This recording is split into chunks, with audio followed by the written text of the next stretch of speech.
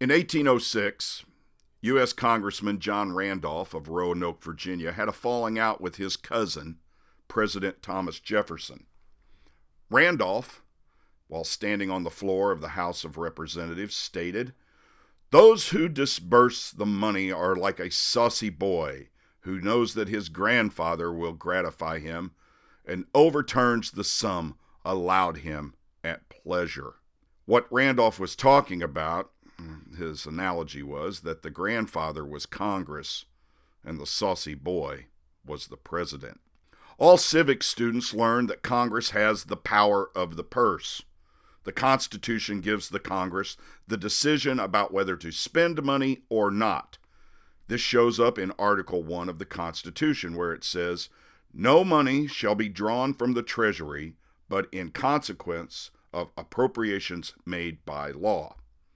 The executive branch cannot make a decision on its own to spend money, and that's clearly what the framers of the Constitution wanted. But almost from the beginning of the Republic, the executive branch tried different ways to dodge that fundamental restriction.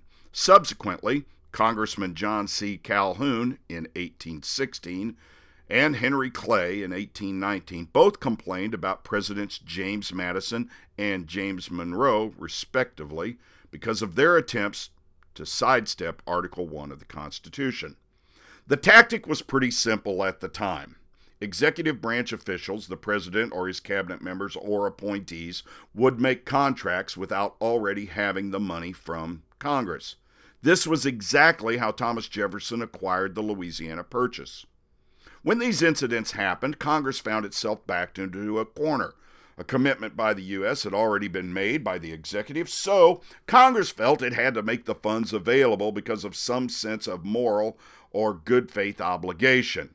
Historians refer to these actions as creating a coercive deficiency. To take back control of the spending power, the Congress passed laws just after the Civil War that made such actions illegal. The main one is the Anti-Deficiency Act, which prohibits executive branch officials from obligating or spending money before it is given to them by Congress. It also prohibits these officials from taking money given to them for one purpose and using it for another. There are civil and criminal penalties for violating this law, as well as extensive auditing and reporting requirements. A version of the 19th century statute is still law to this day. Agencies themselves, Inspector Generals and the Government Accountability Office, the GAO, all look into potential violations, and there are some that are found every year. Some of these are just simple errors. Some are disputes over bookkeeping rules or interpreting legislation. Some are relatively small. Others are in the hundreds of millions of dollars. Civil servants can be disciplined or fired for violating the law, along with being criminally prosecuted for a willful, knowing violation. This act becomes especially significant when Congress fails to provide appropriations. At that point, government employees are legally prohibited from spending money because they haven't been given any money to spend. So, an agency head cannot authorize a government employee to come to work. That would be incurring a government obligation without having an appropriation. The law also prohibits accepting voluntary services for the government, so the agency head can't even allow people to volunteer to do their jobs. So when Congress and the executive come to an impasse, if the president vows to veto the submitted budget, the only way that it can be subverted is if both the Senate and the House of Representatives vote to override the veto by a 2/3 margin each, which means the override would need to be 288 votes in Congress, 66 in the Senate, and given the current political makeup of both houses, that ain't likely to happen anytime soon. So, a dusty law designed in the last half of the 19th century to stop excessive federal spending is now being employed to guide the government in a dispute over, yes, you guessed it, excessive federal spending. The irony is that these shutdowns always cost more money to restart than they usually save. Typically, employees get their back pay for the days they didn't work, and then they have to catch up on all of the work that wasn't done while they were on involuntary furloughs. So, It's a very expensive way to try to save money by playing politics over a physical crisis. We got to fix this.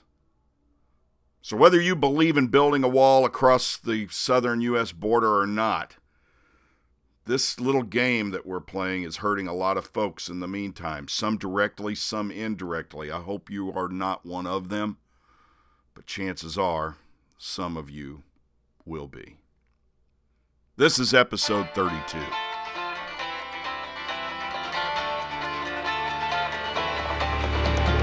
Welcome to the Brews Traveler, exploring the craft beer scene across North America, one craft brewery at a time. And now here's your host, the man who gets more MPP, that's miles per pint, than anybody, Alan Tatman. Hello, folks, and welcome to the Brews Traveler, and thank you for finding us out here in the podcasting universe. This week's show is going to be a bit different than what we've done in the past. We're going to take a look at the current government shutdown and how it's impacting the craft brewing community here in the United States. First, I'm going to talk with freelance journalist Tony Rehagen, who's kind of looked at the national impact of this whole thing and how that's universally affecting craft breweries across the country. Then I'm going to pass on some comments to you that I received from some of the craft brewers that I've met over the past year and get their take on the shutdown and how it's affecting them, their employees, and their communities. And then to close out the show, I've got an interview with my good friend Jeff Schrag, owner of Mother's Brewing in Springfield, Missouri, and he'll let us know how the shutdown is directly impacting his business. And of course, I'll have some editorial commentary along the way, as you know I always do. But first, speaking of Mother's Brewing, I've got an announcement. This coming Wednesday at Patty Malone's Pub in Jefferson City, we're going to have a tap takeover by Mother's Brewing Company. January 23rd, 8 different draft beers from Mother's on tap, beginning when we open at 3 o'clock and going until the beer runs dry or 1 a.m., whichever comes first. But since we won't run out of brews, well, that means it'll be 1 a.m. Hope to see you there, and please let me know if you can make it. If I see you there, come up, say hello, let's have a beer together. But right now, let's get the show going. We're going to talk about the government shutdown, craft brewing, and here's my conversation with Tony Rehagen from last night. Hey, ha, da da da da, ja, ha, hey, Cardion scale buccal. What's the rumpus? Now it's time for What's the Rumpus with Tony. What's going on in the world of craft brewing? So now let's check in with freelance journalist Tony Rehagen, and he's got some things he's pulled up about the shutdown and how it's affecting the craft beer community. How are you, Tony? Doing well. About yourself, Alan? I'm doing great. Regarding the shutdown here in the capital, we haven't seen any major consequences as of yet, although I do know that there are a number of state agencies that depend upon federal government grants and federal government funding. I used to work for one of those agencies. That was the State Historic Preservation Office, which gets money for its operations from the Department of the Interior. And when back in the 90s, when I worked over there in the Clinton administration, we had a shutdown. We barely skipped missing 2 weeks, and then we would have been furloughed too. So I understand what these people are going through from that experience, just the anxiety of not knowing when you're going to get your next paycheck. Absolutely. Well, and the other thing too is that people don't think about too is all these people are kind of saying, well, they can look for another job or something, but most of these federal employees have to get permission to get a different job, and they don't have the administration to get that. So I mean, they're just kind of screwed. I mean, right. Everybody's in limbo right now, and you know, it's just nuts. But the craft beer community, as I've spoken of earlier, has some different concerns right now, and you've been looking into those. Well, like you said, you haven't noticed anything impacting there in central Missouri. But the thing is, with beer, is going to be the things you don't see, and that's because the two major federal agencies we're talking about here are the Alcohol, Tobacco, and Firearms, the ATF, and the Tobacco Tax and Trade Bureau, who both have their hands in the regulation of the craft beer industry.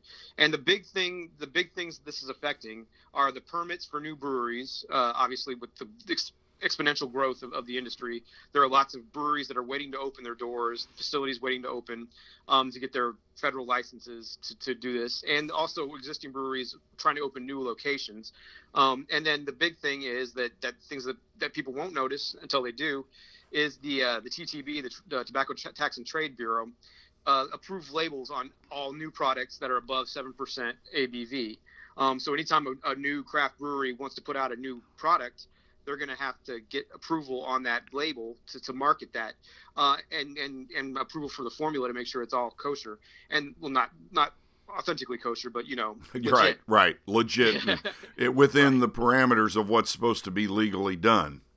Right, and that's a big problem with craft beer breweries, as we've talked about ad nauseum, is that the craft beer drinker is promiscuous. Like, we like to jump from the newest thing to the newest thing. And when these little breweries aren't able to put out the newest thing, they have to kind of fall back on the other thing. I mean, talk to some of the craft breweries, and I know you talk to others. I mean, they put out 20 to 30 to 40 different beers a year, and you build your trade on these new exciting new limited releases and things, and Right. they can't do this. Right. And the problem is that even when the shutdown ends, if it ever ends, it's the longest in history now, there'll be a backlog. All this stuff is just piling up on the desks and outside the doors of these agencies. And so, I mean, there's no guarantee that we'll see anything. And then there are a lot of brewers preparing for the worst of that, like, months and months of further waiting. Right. And when you're opening up a new facility, that means you're paying rent and utilities on something that's ready to go and is not bringing any income in. So it's just money literally flooding out the door. Right. There's one brewery that's getting ready to open in Newton. I'm going to talk to the listeners about it after our interview, up in Newton, Iowa. And they can't open. They're ready to go. They were ready to go January 1st. That was going to be their launch date.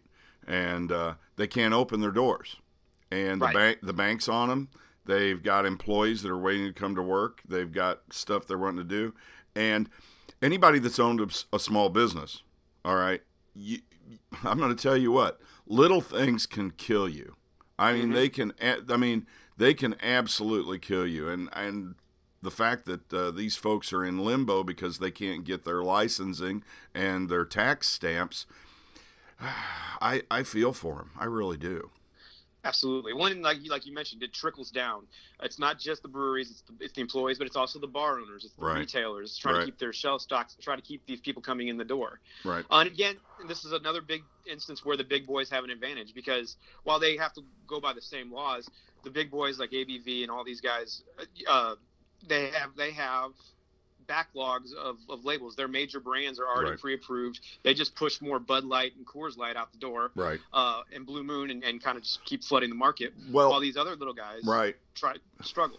Even the big craft brewers. I talked to Doug Valicki with Rev Brewing up in Chicago, and he goes, we've been doing this so long, and we've been doing it at such a large scale that we are months and months out in front with our labeling and licensing on brands before we ever introduce them.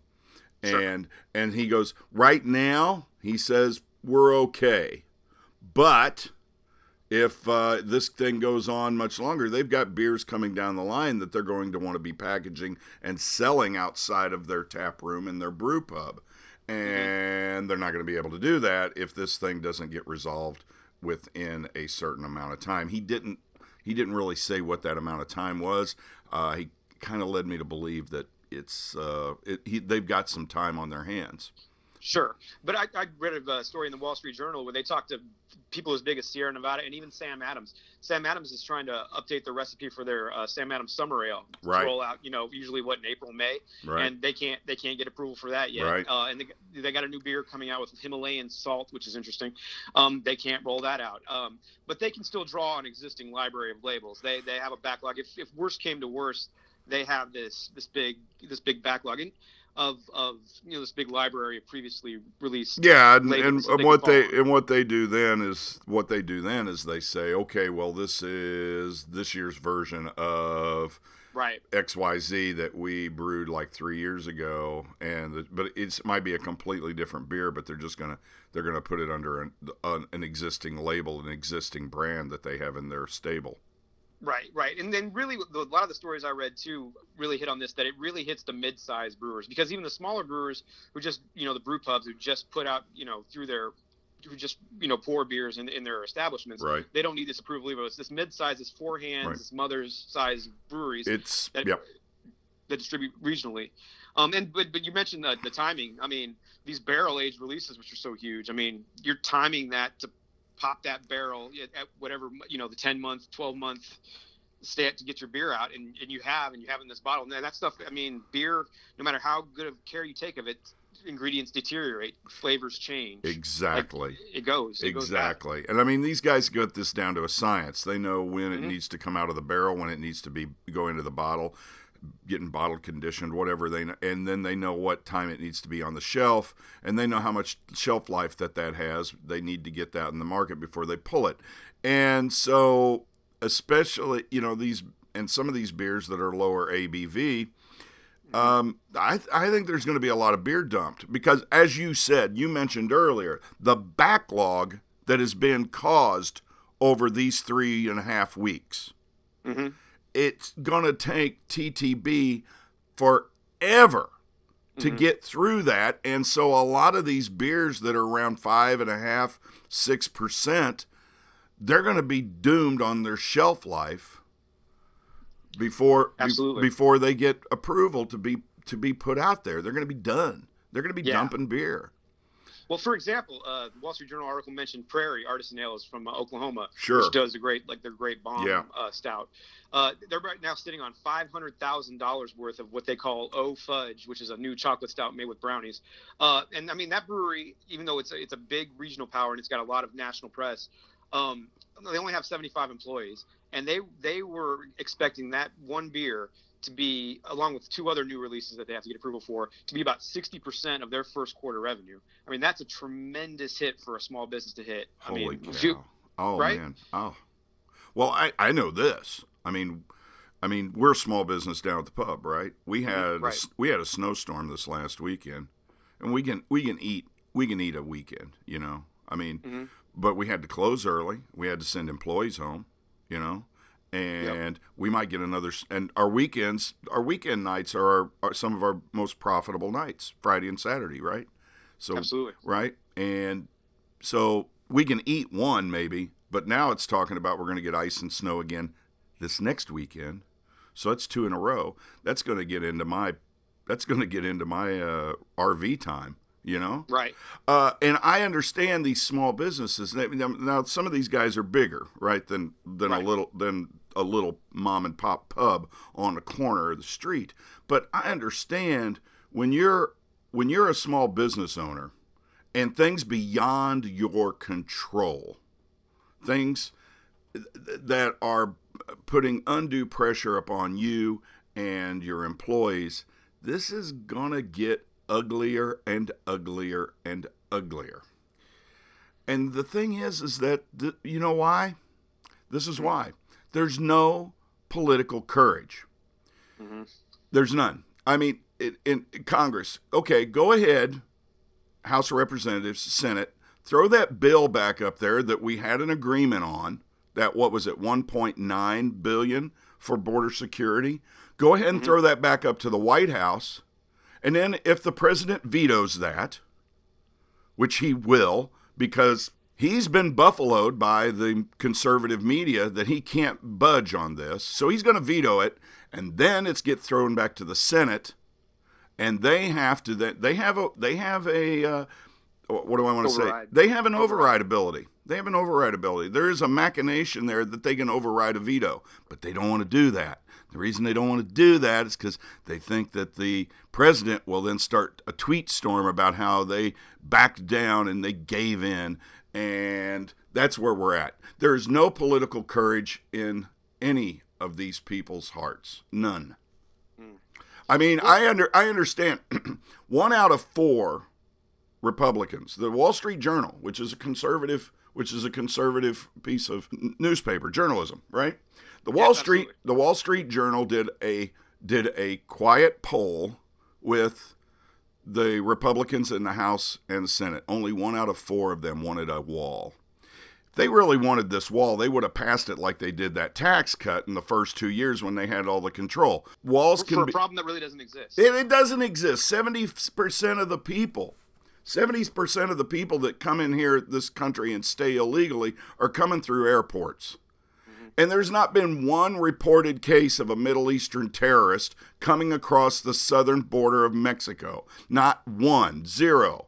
And if anybody's going to disagree with that, cite me a source that says it has happened. I've looked it up. It doesn't happen. There are more modern 21st century ways to monitor that border. There's military technology out there with satellites that we can see people doing stuff on the ground. I understand, but to build a concrete or steel wall all the way across the border of the United States, it didn't work for Emperor Antonian. It didn't work for Emperor Hadrian. It didn't work for the Chinese to keep the Mongols out. Walls don't work. They don't. Not on that massive size of scale. Sure, you can wall up a compound, but it's called a castle, and then you're under siege. They don't work, and people know that, and all the border security experts know it's not going to work. But this president has promised it, and it's a very simple concept for people that don't want to think on a deeper level. And he's decided he's gonna go to hell on this. He's gonna ride to hell on this failed idea. And believe me, I'm as concerned about border security as anybody. And we've been doing a great job in this country. Our numbers of illegal immigrants coming across the border have done nothing but gone down since the Reagan administration. And right now, those numbers are at an all-time low. And to spend $5+ billion on a wall that's not going to do anything in return is ridiculous. And some people say, well, it'll keep out drugs. No, it won't. It won't keep out drugs. Drug dealers and drug importers are just going to find other ways to get them into the country. That's all. The shutdown is both useless and incredibly expensive, and it's hurting people. And it's costing us $1.2 billion every week. Mm-hmm. We're going to 3 weeks, Steve, now. 3 weeks now. So next week we're going to exceed what he's having his temper tantrum over. So I feel for these folks out there. My heart goes out to them because I know what it's like to have that kind of anxiety, number one, and number two, then the real reality of not making your money, not hitting your goals, not paying your bills, not able to provide your employees with a standard of living, and it's just ridiculous. Absolutely. Okay, so any other specific examples where this has really become onerous for these craft brewers? Well, we just talked about Prairie, which is the smaller end of the spectrum, but even on the larger end of the spectrum, you have New Belgium, of course, Fat Tire over in Fort Collins. They have 740 employees, 10 times what Prairie has, but they can't move forward with their newest version of the Hemperor, which is an HPA made with whole flower hemp instead of hemp seeds, until the government approves that recipe. It's using hemp. It's kind of on the cutting edge of that. And again, this is just slowing the progress of these breweries that have planned this, months and in some cases years in advance to try to hit the market at the right time with these things. And then they're also sitting on, the bottle aged, the barrel aged beer. They have something called Wood Cellar Reserve, which has been aging in wood barrels for 10 months, and they plan to tap that and bottle it now, and they have to hold off. And as we said, those chemicals break down. But really, what it draws, anytime something like this happens, you can't help but kind of reflexively wonder why a government shutdown is affecting this. And in a lot of cases, I've seen a lot of people, kind of wondering, well, if these quote unquote employees aren't essential, then why are they getting paid in the first place? Which is a bunch of baloney. And anybody living in Central Missouri certainly should. Anybody that lives in a government town knows this. There are 800,000 federal employees. That doesn't count suppliers, contractors, support services that are privately and owned that have contracts with state and federal government. This is affecting some estimates as many as 6 million Americans. Exactly. Well, and that's the thing. And then those people kind of like beat their chest and say, well, we don't need them. Why are they involved in the first place? And, you can get into it with the business regulation. And obviously, as a small business, that's the other end of the push is that, government oversight, all these permits you have to fill out. But when we're talking about beer, we're talking about things we put in our bodies. And that's another thing that's come out. Oh, that started FDA, to alarm some right. people. Mm-hmm. Yeah, people that are watching out for what we put in, and that's what Tobacco Tax Bureau is essentially doing with some of these things is checking out these recipes. I mean, if you're going to drink a weed beer, wouldn't you like to know that it's been kind of gone over, okay, and that's explicitly what you're reading in the label. They don't get into the FDA side of it. They get more into like, is this label can it clearly state what's inside this bottle, right? Which is something that I think as a society is kind of agreed is a big deal, and that's what's really holding it up. So I don't see any other way around that. And so that's really what's at the heart of this. Yeah, and for those people who say, well, this really isn't affecting me, it's not affecting me, you don't understand how this all works. Mm-hmm. Your state highway department, your state department of transportation that works on the roads, they get federal funding. We're coming into the warmer months after we get out of winter, and we're going to be needing construction. Guess what? That's going to all be delayed. All of that's going to be delayed. That's just one example. The FDA is going to be behind in approving new products to go out for food. That's going to be delayed. It's all going to be delayed. It's going to cost more money to fix this than we're saving. That's it. That's it. Of course, the cynical side of me, the Leroy Rehagen side of it, my dad. The one interesting thing is that there is one sector of the TTB that is still open and running at full speed, and you'll never guess what sector of that is. What's that? The one that's collecting the taxes. Oh, of course, absolutely. We still have to pay our payroll taxes. We still have to pay our withholding, although we're. That's it. Yeah, it's just, I'd like to see a shutdown on that too, but. Right. Tony, thanks a lot, man. And Thank you, give me a sounding board. This is just so frustrating. On a short poll that I took with legislators that come into the pub, both Democrats and Republicans, they all think this is just absolutely ridiculous. And the sooner we can get it fixed, the better off we'll be. Agreed. Freelance journalist Tony Rehagen. I'll talk to you next week, buddy. Thanks much, Alan. See you now. Bye-bye. All right. Bye-bye. So that was my conversation with Tony. That was yesterday. We had that. Of course, nothing has changed in the world of American politics.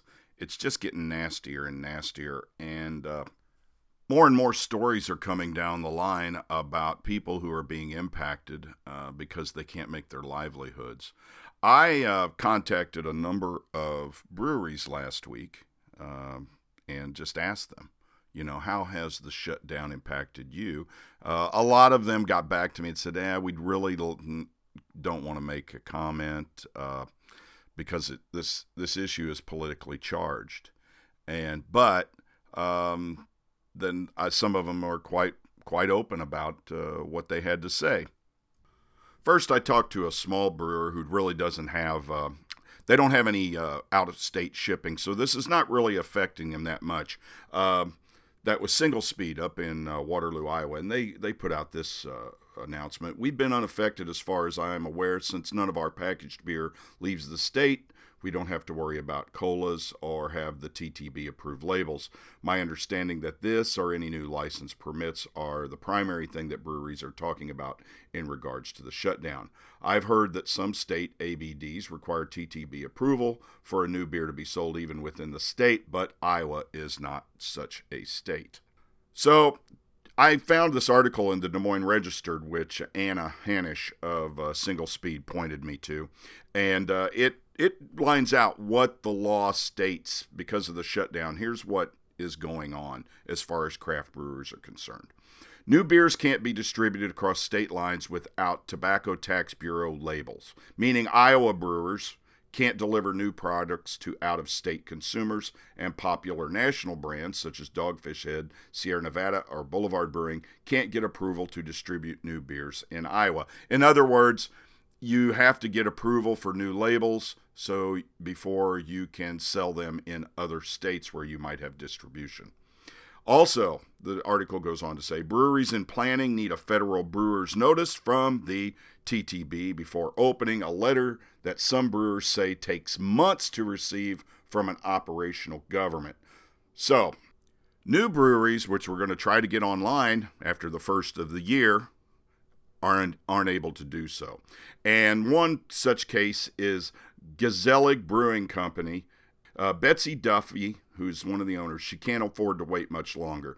Duffy submitted in November a brewer's notice for Gezellig Brewing, a taproom planned to open in Newton, Iowa, and they can't advance on state approvals before jumping the federal hurdle. She says, I got the bank knocking on my door now, but I've got no money coming in on this investment. I wish I could say it was comical. It might be if I didn't care so much about getting the brewery up and going. So that's another thing that it's doing. And yeah, these people that have invested millions of dollars and countless hours to try to get their business up and going, they can't now because they can't get the federal approval to do such. So there's another group of people that weren't affected prior to the shutdown that are now being, in some cases, could be absolutely devastated by it. As I mentioned in the interview with Tony, well, I shouldn't say interview, our conversation, I heard from Revolution Brewing out of Chicago. Doug Valicki, the CFO, he was so kind to get back to me. And here's one of the larger craft brewers in the United States. And he said to me, as far as the shutdown goes, we're not the best brewery to quote because we pushed through a bunch of our key 2019 labels and got them approved before December, before the shutdown. We don't have anything new that needs to go through for a few more months. There's likely a bunch of breweries that are struggling to release new products right now. Tucker Sarkisian with Sweetwater down in Atlanta, Georgia, she basically said the same thing. You know, these big guys, they're looking out, they're planning their stuff months, if not years ahead of time. So they're always ahead of the curve on this stuff with their labels and getting them approved. It's the smaller guys that it's really hurting. Nick Irvine with Dark Sky Brewing. Now, the shutdown doesn't really affect Dark Sky because they don't distribute. They're a small brewery. They sell in-house and they sell crowlers. But he had an interesting take on this, and I wanted to share it with you. The Grand Canyon is a huge draw for the city of Flagstaff. Even though the park is still open, we have heard a few people commenting that they think it's actually closed, much like Joshua Tree National Park. This is affecting traffic through the city and thus the ability for us to serve our passion to every potential customer. So, in some cases, in these places where federal monuments, state parks, state forests and stuff, where that's a draw for tourism and traffic, they're having issues. They're seeing a downturn in visitors from out of town as far as their customers are concerned. And then Mark and Leslie Henderson of Lazy Magnolia in Kiln, Mississippi, they got back to me and said, Alan, this area has a good number of government workers. It's impacted our local people. Obviously, we are waiting on labels as well, and that is an impact to our release schedule, but it is our customers that are hurting the worst. And he goes on, NASA Stennis Space Center is one of our major employers. That means in the Kiln, Mississippi area. A lot of people here are contractors to the Space Center, NASA, and other government agencies. And those people will not get back pay. Only direct government employees will get their pay once this whole thing's over. That's just a few people that I heard from. I heard from others that said, you know, they didn't want to go on the record to comment because because of how politically charged this is. And I just want to say, politics aside, here's what really needs to be done. We all need to contact our congressmen and our senators and say we want a resolution to this. There are people out there that are hurting terribly, not just in the craft beer community, but across the country. 800,000 federal employees and millions of contractors, support services employees, people that depend upon government dollars for their incomes. And this is really, really hurting. It's impacting a lot of communities. If Congress, the Senate, and the White House would just get together on this. Look, we know that $5.7 billion is not going to cover the construction of a wall across the southern border of the United States. There are better ways to handle border security. This just needs to be worked out and it needs to be fixed. This is what we send you to Washington for. This is what you need to do. You need to fix it. Get these people back to work and get their lives back on track. I've been around politicians for a good portion of my life. Some of them are good, some of them are bad. Most of them, they come into this work with the best of intentions. It's your responsibility as a voter and a citizen of this country to vote, to keep the bad ones out or get rid of them after we've learned that they're bad. Anyway, that's enough that I want to talk about on politics. Here's my interview with Jeff Schrag of Mother's Brewing Company. This is your interview of the week. Now we have Mr. Jeff Schrag, Mother's Brewing Company. How are you doing, Jeff? Alan, I'm doing great. How about you? I'm doing all right. Yeah, everything's peachy keen here in the capital city. I understand we have an event next week. Yes, we do, and I'm kind of looking forward to it. Yeah, it's going to be a great... We have a Springfield event in Jeff City, and we try to have a happy hour afterward at Patty Malone's every chance we get, and I'm pretty excited. We're going to have 6 or 8 of your... I think 8 of your beers, some of your specialty beers that, you know, that normally we might not be able to get a hold of. We're going to have those on tap, and that's next Wednesday. That's the 23rd of January at the pub.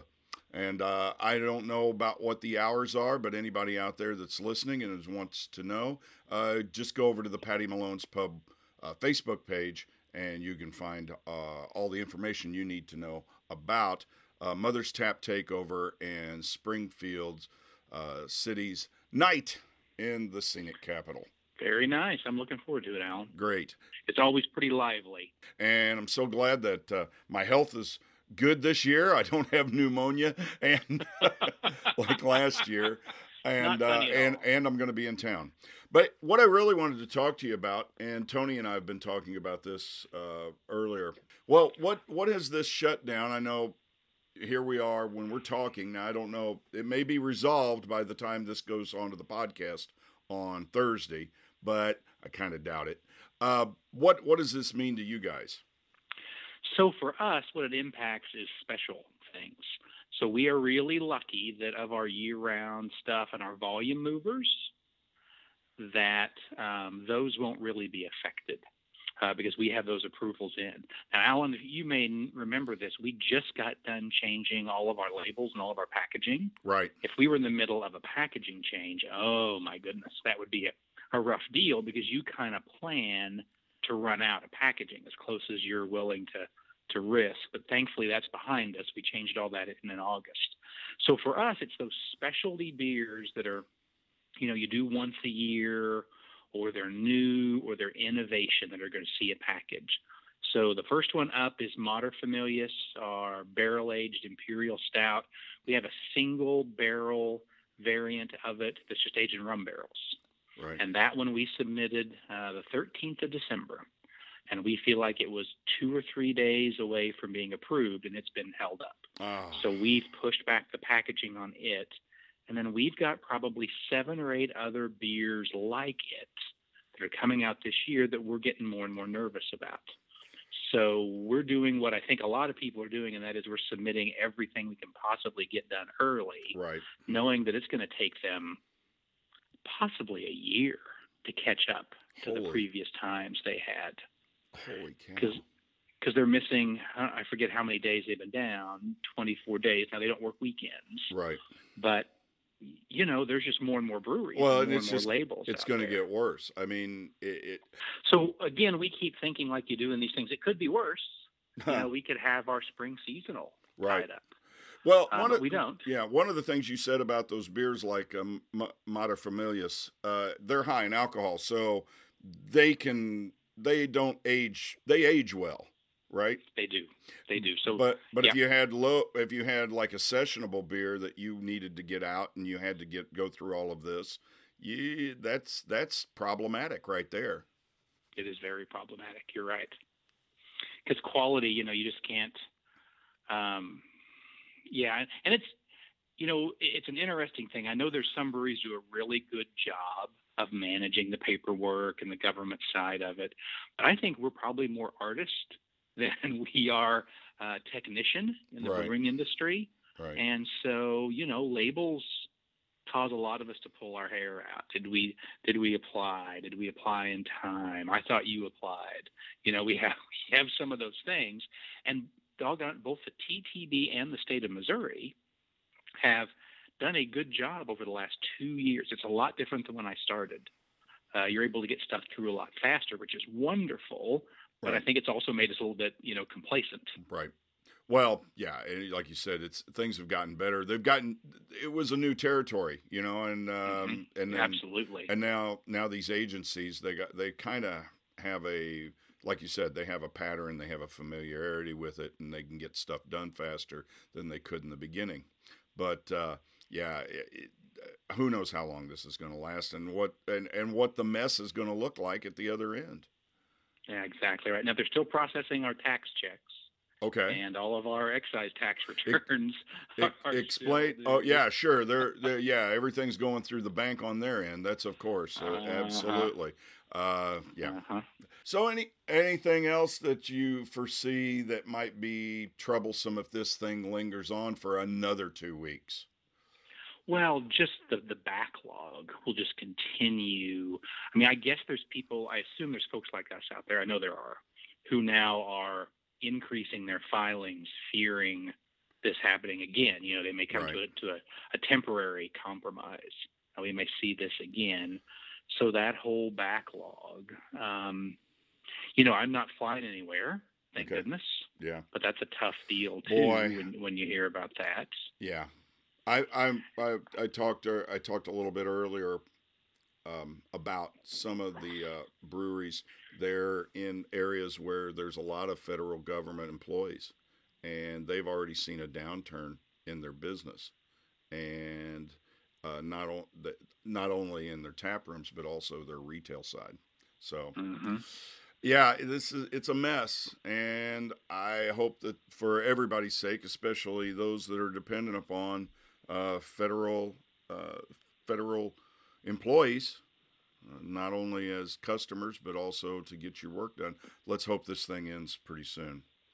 Yeah, I agree with you, Alan. Thanks, Jeff. I appreciate your words, and thanks for coming on and letting everybody kind of have an idea of what this means to brewers, craft brewers like yourselves. Thanks, Jeff. Thanks so much. I'll see you next week, buddy. All right, see you next Wednesday night. That's at Patty Malone's. It's the Mother's Tap Takeover. 8 different brews on draft. And if you want to know more, check out Patty Malone's Facebook page, or I'll also have on the Brews Traveler and some information about it. Thanks again, Jeff. We'll see you next week. All right. Take care, Alan. All right. Bye-bye. Bye.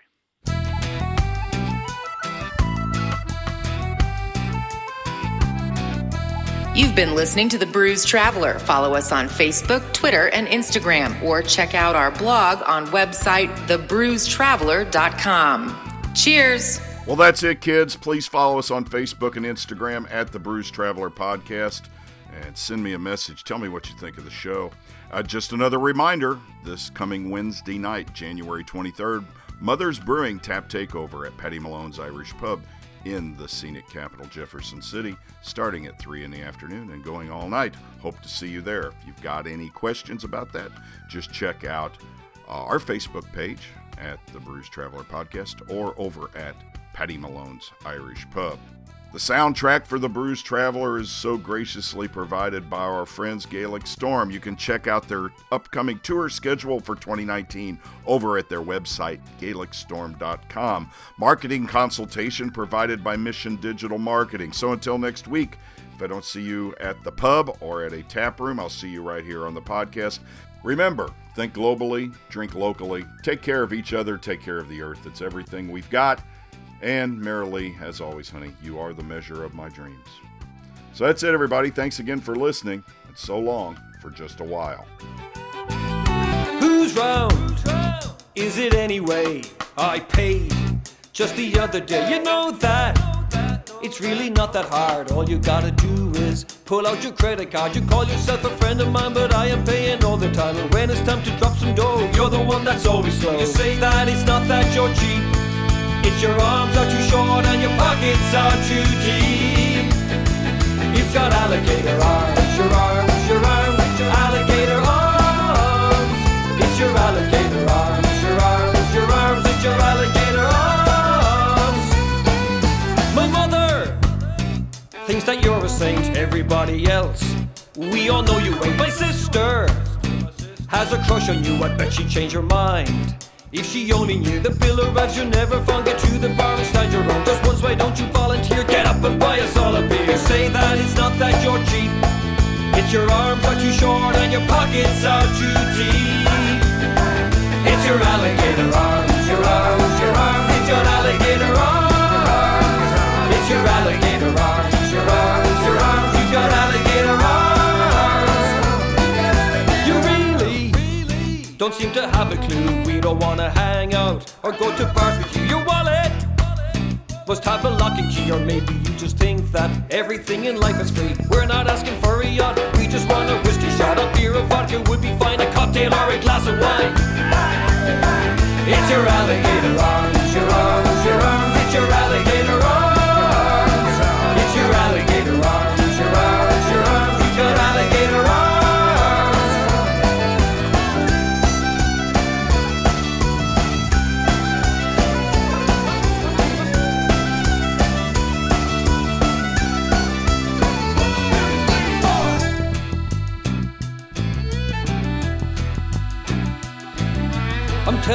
I'm telling you, I tell you, this is what I think. It's time to cowboy up and buy us all a drink. We all agree it's got to be your show. You better belly up and get your money out. It comes to drinking, you're the man. You drink more than a camel can. You're like a frickin' reservoir. You're knocking back like Johnny Carr. You say that it's not that you're cheap. It's your arms are too short and your pockets are too deep. It's your alligator arms, your arms, your arms. You've got alligator arms. It's your alligator arms, your arms, your arms. You've got alligator arms. It's your alligator arms, your arms, your arms. You've got alligator arms. It's your alligator arms, your arms, your arms. You've got alligator arms.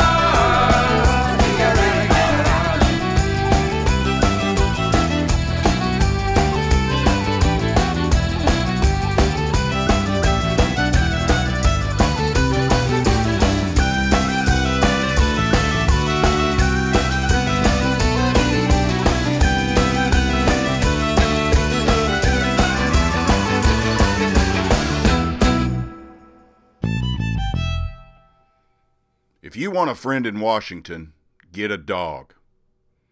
Harry S. Truman, 33rd President of the United States. Born May 8, 1884, Lamar, Missouri. Died December 26, 1972, Kansas City, Missouri.